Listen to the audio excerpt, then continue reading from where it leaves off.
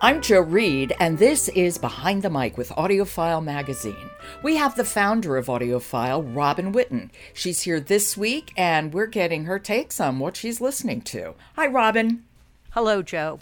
So yesterday we had Seth Godin. What's happening today? Well, we're going to talk about Robert Harris's new book, V2, read by David Rintoul. Yes, I remember, when was it, just last year, wasn't it? He writes a lot, doesn't he? That was just last year, wasn't it? It was. We talked about Robert Harris's The Second Sleep, which was really kind of a departure for him because he usually writes historical fiction. They often have a lot of, not exactly a thriller, but there's a lot of suspense and action, as there is in this one, which is the V2 refers to the V2 rockets, or the first ballistic missiles that were actually deployed against London and the south of England at the very end of the war. So does Wernher von Braun enter into this book? He does. So von Braun actually was one of the lead scientists in the missile program, but this is about a fictional engineer, Dr. Rudy Graf. The story is a parallel story with a young woman who is an engineer, Kay Catton Walsh, in the Royal Air Force. She is in England in a missile strike. Robert Harris is always such an interesting writer. His work is so absorbing, and he goes all over the place. I mean, he writes about ancient Rome. He writes about World War II. Very, very interesting. And, in the context of this historical fiction, you learn a great deal about whatever period he has researched. Now, tell me more about David Rintoul. Well, David Rintoul is an old hand with Robert Harris's titles because he has done many of them, including Fatherland and Imperium. He is used to his storytelling style, and I'm a great fan of David Rintoul's storytelling style because he's been in the business for many years, decades really, and I've listened to him do all kinds of interesting audiobooks. Well, why don't we listen to a little now?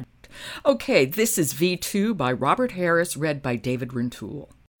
On a Saturday morning in late November 1944, in a railway shed in the Dutch seaside resort of Scheveningen, 3 ballistic missiles, each nearly 15 meters long, lay in their steel cradles like cosseted patients in a private clinic, their inspection covers open, hooked up to monitors and tended by technicians in the shapeless grey denim overalls of the German army.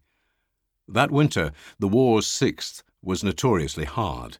The cold seemed to emanate from the concrete floor, to rise through the soles of even the heaviest boots and penetrate the flesh to the bone. One of the men stepped back from his workbench and stamped his feet to try to keep his blood flowing. He was the only one not in uniform. His pre-war dark blue suit with its row of pens in the breast pocket, along with his worn plaid tie, proclaimed him a civilian. A maths teacher, you might have said, if you'd been asked to guess his profession, or a young university lecturer in one of the sciences. To the bone. Oh my God, he has a fabulous voice, and I like his phrasing. He is an extraordinary storyteller, the way he paces the story, and I love his accent. Yeah, I do too. Are you kidding? This is fabulous. And it's interesting because he's very good. There's a young woman in here, other women, and you don't necessarily anticipate it, but, they're totally believable. Wonderful. Okay, V2 by Robert Harris, read by David Rintoul. Thank you so much, Robin. I'll talk to you tomorrow. We will. Thank you. Yes, we will. Today's episode of Behind the Mic is brought to you by Penguin Random House Audio, publishing the finest fiction and nonfiction audiobooks for adults and children. Visit penguinrandomhouseaudio.com/audiophile today and start listening. And while you're at it, subscribe to Behind the Mic wherever you get your podcasts. And then leave us a rating on Apple. It helps people to find us. I'm Joe Reed. Talk to you tomorrow.